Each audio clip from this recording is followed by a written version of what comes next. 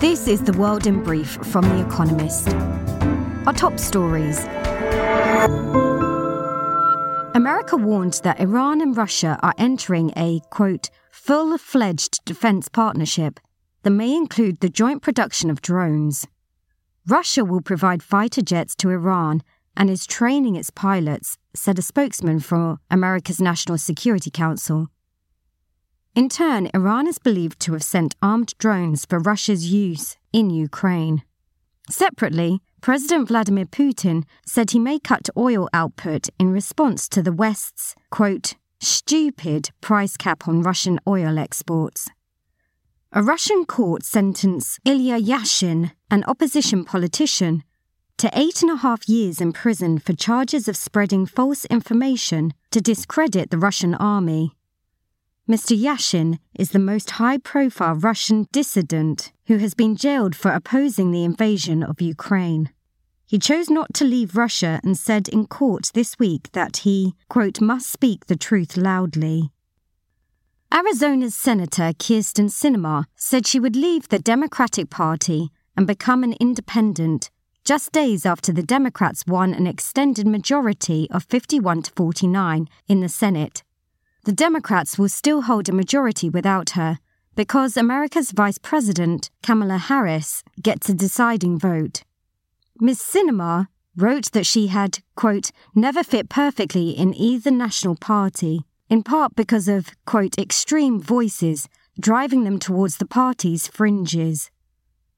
Marcus Dohler, chief executive of Penguin Random House, the world's biggest book publisher, resigned after a deal to buy Simon & Schuster, a rival, collapsed in October.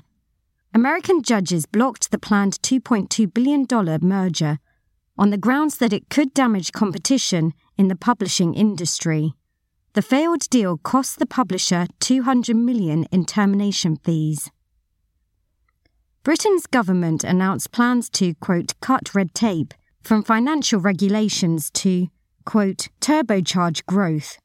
The Finance Ministry's package of 30 planned reforms will review, quote, burdensome EU rules, as well as some that were introduced after the financial crisis, including one that requires banks and insurers to keep track of staff responsible for specific activities, making it easier for regulators to punish offenders if things go wrong.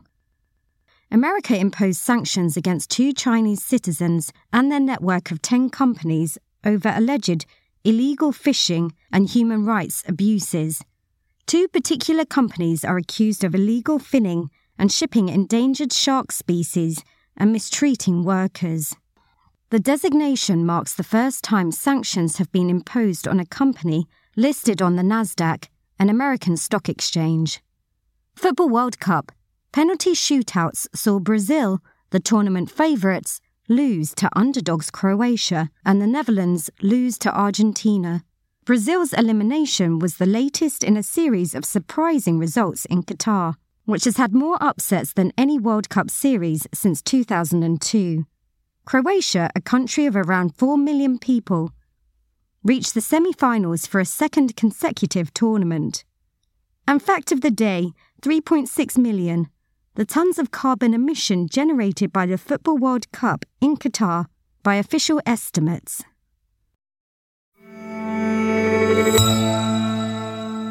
And now, here's a deeper look at the day ahead. Russia's quixotic campaign for Bakhmut. Bakhmut, in Donetsk province, has become the unlikely crux of the war in Ukraine. Russia is throwing most of its remaining offensive power at the small town, beyond which lie the bigger cities of Slavyansk and Kramatorsk. Yet the campaign is largely pointless. Even if Russia were to succeed, it lacks the manpower to breach farther into Ukrainian territory. The battle has turned into a test for Yevgeny Prigozhin, the ambitious founder of the Wagner Group, a firm of private mercenaries. Mr. Prigozhin wants to show Vladimir Putin, Russia's president, that the well-equipped Wagner forces can succeed where the regular army has failed. In recent days, Russia has captured some villages to Bakhmut's south, but the quixotic effort has come at an eye-watering cost, with heavy casualties on both sides. On Thursday, Ukraine said it had killed 340 Russian troops in the previous 24 hours alone, bringing the total claimed tally to 93,000 Russian deaths in 9 months of war.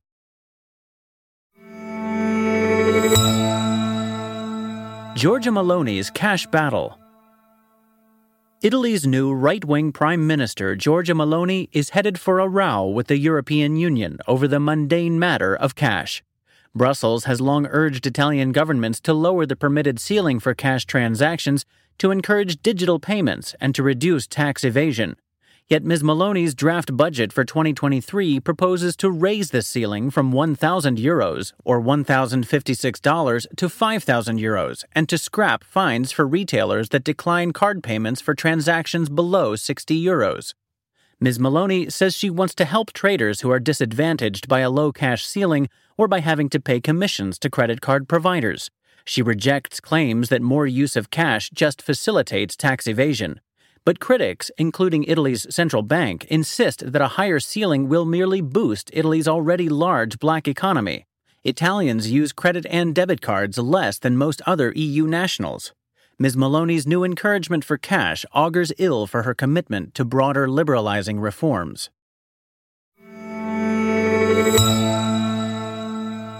Applying AI to detect pneumonia. Of all of the preventable diseases, pneumonia is responsible for some of the most shameful statistics. It kills thousands of children a day, most of them in poor countries, for want of timely diagnosis and treatment.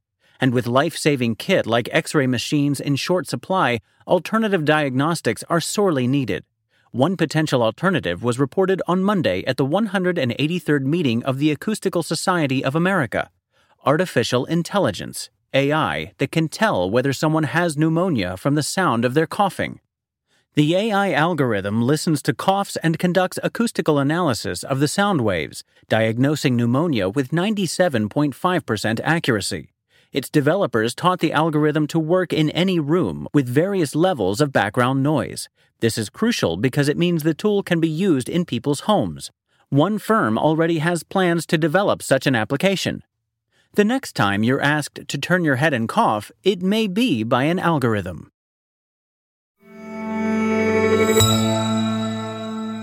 Brendan Fraser resurfaces in The Whale. Next year's Oscar nominations aren't announced until January 24th, but it would be surprising if Brendan Fraser is not on the Best Actor shortlist. Once an A-list star whose credits include The Mummy and Crash, Mr. Fraser drifted away from Hollywood lead roles and into depression. His new film, released in America on December 9th, is quite a comeback. A melodramatic chamber piece directed by Darren Aronofsky, the wrestler and mother, The Whale features Mr. Fraser as a morbidly obese English teacher who is desperate to reconcile with his estranged 17-year-old daughter, Sadie Sink. Some critics have accused it of dehumanizing overweight people. Mr. Fraser is encased in prosthetic makeup, and Samuel D. Hunter's screenplay, adapted from his own stage play, is corny and contrived. But Mr. Fraser's soulful performance earned him a 6-minute standing ovation when The Whale premiered at the Venice Film Festival in September. His return is heartening, even if the film isn't. Weekend Profile: Itamar Ben-Gvir, Israel's likely new national security minister. At age 19, Itamar Ben-Gvir was Israel's most toxic political activist.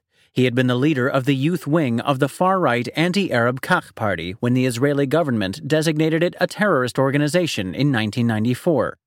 A year later, he was tainted by the assassination of Prime Minister Yitzhak Rabin. He had no part in the murder by a Jewish extremist furious about Rabin's attempts to compromise with the Palestinians. But weeks earlier, Mr. Ben-Gvir had vandalized the Prime Minister's car and boasted on television that, quote, "We got his car, we'll get him too." Now aged 46, Mr. Ben-Gvir will soon be made National Security Minister in the incoming government of Benjamin Netanyahu.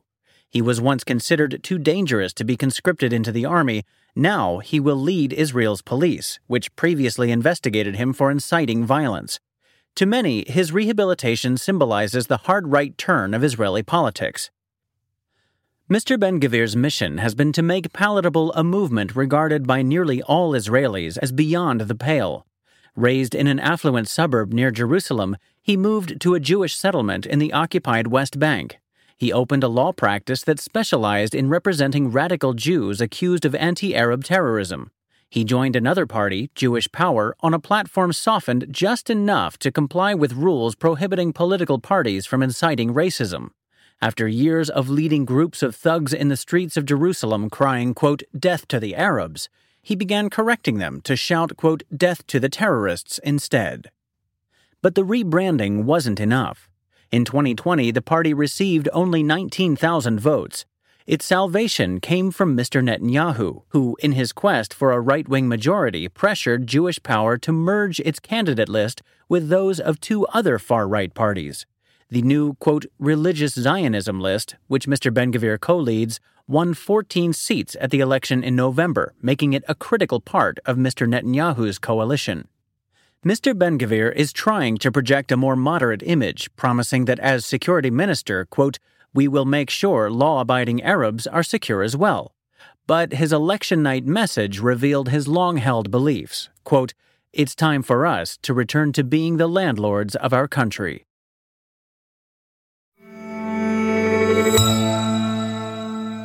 The winners of this week's quiz.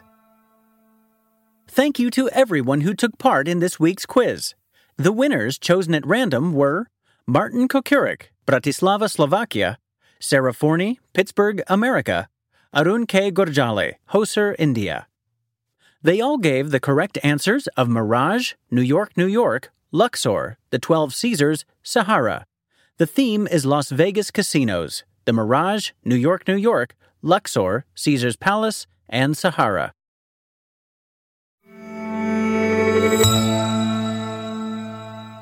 Finally, here's the quote of the day from Alfred Nobel, who died on this day in 1896. "If I have 1,000 ideas and only one turns out to be good, I am satisfied." That's The World in Brief from The Economist, available 3 times every day of the week. You can also hear interviews and analysis from our journalists, including our current affairs podcast, The Intelligence, on your podcast app. And subscribers to The Economist have access to each week's full edition in audio. Just download the Economist app to start listening.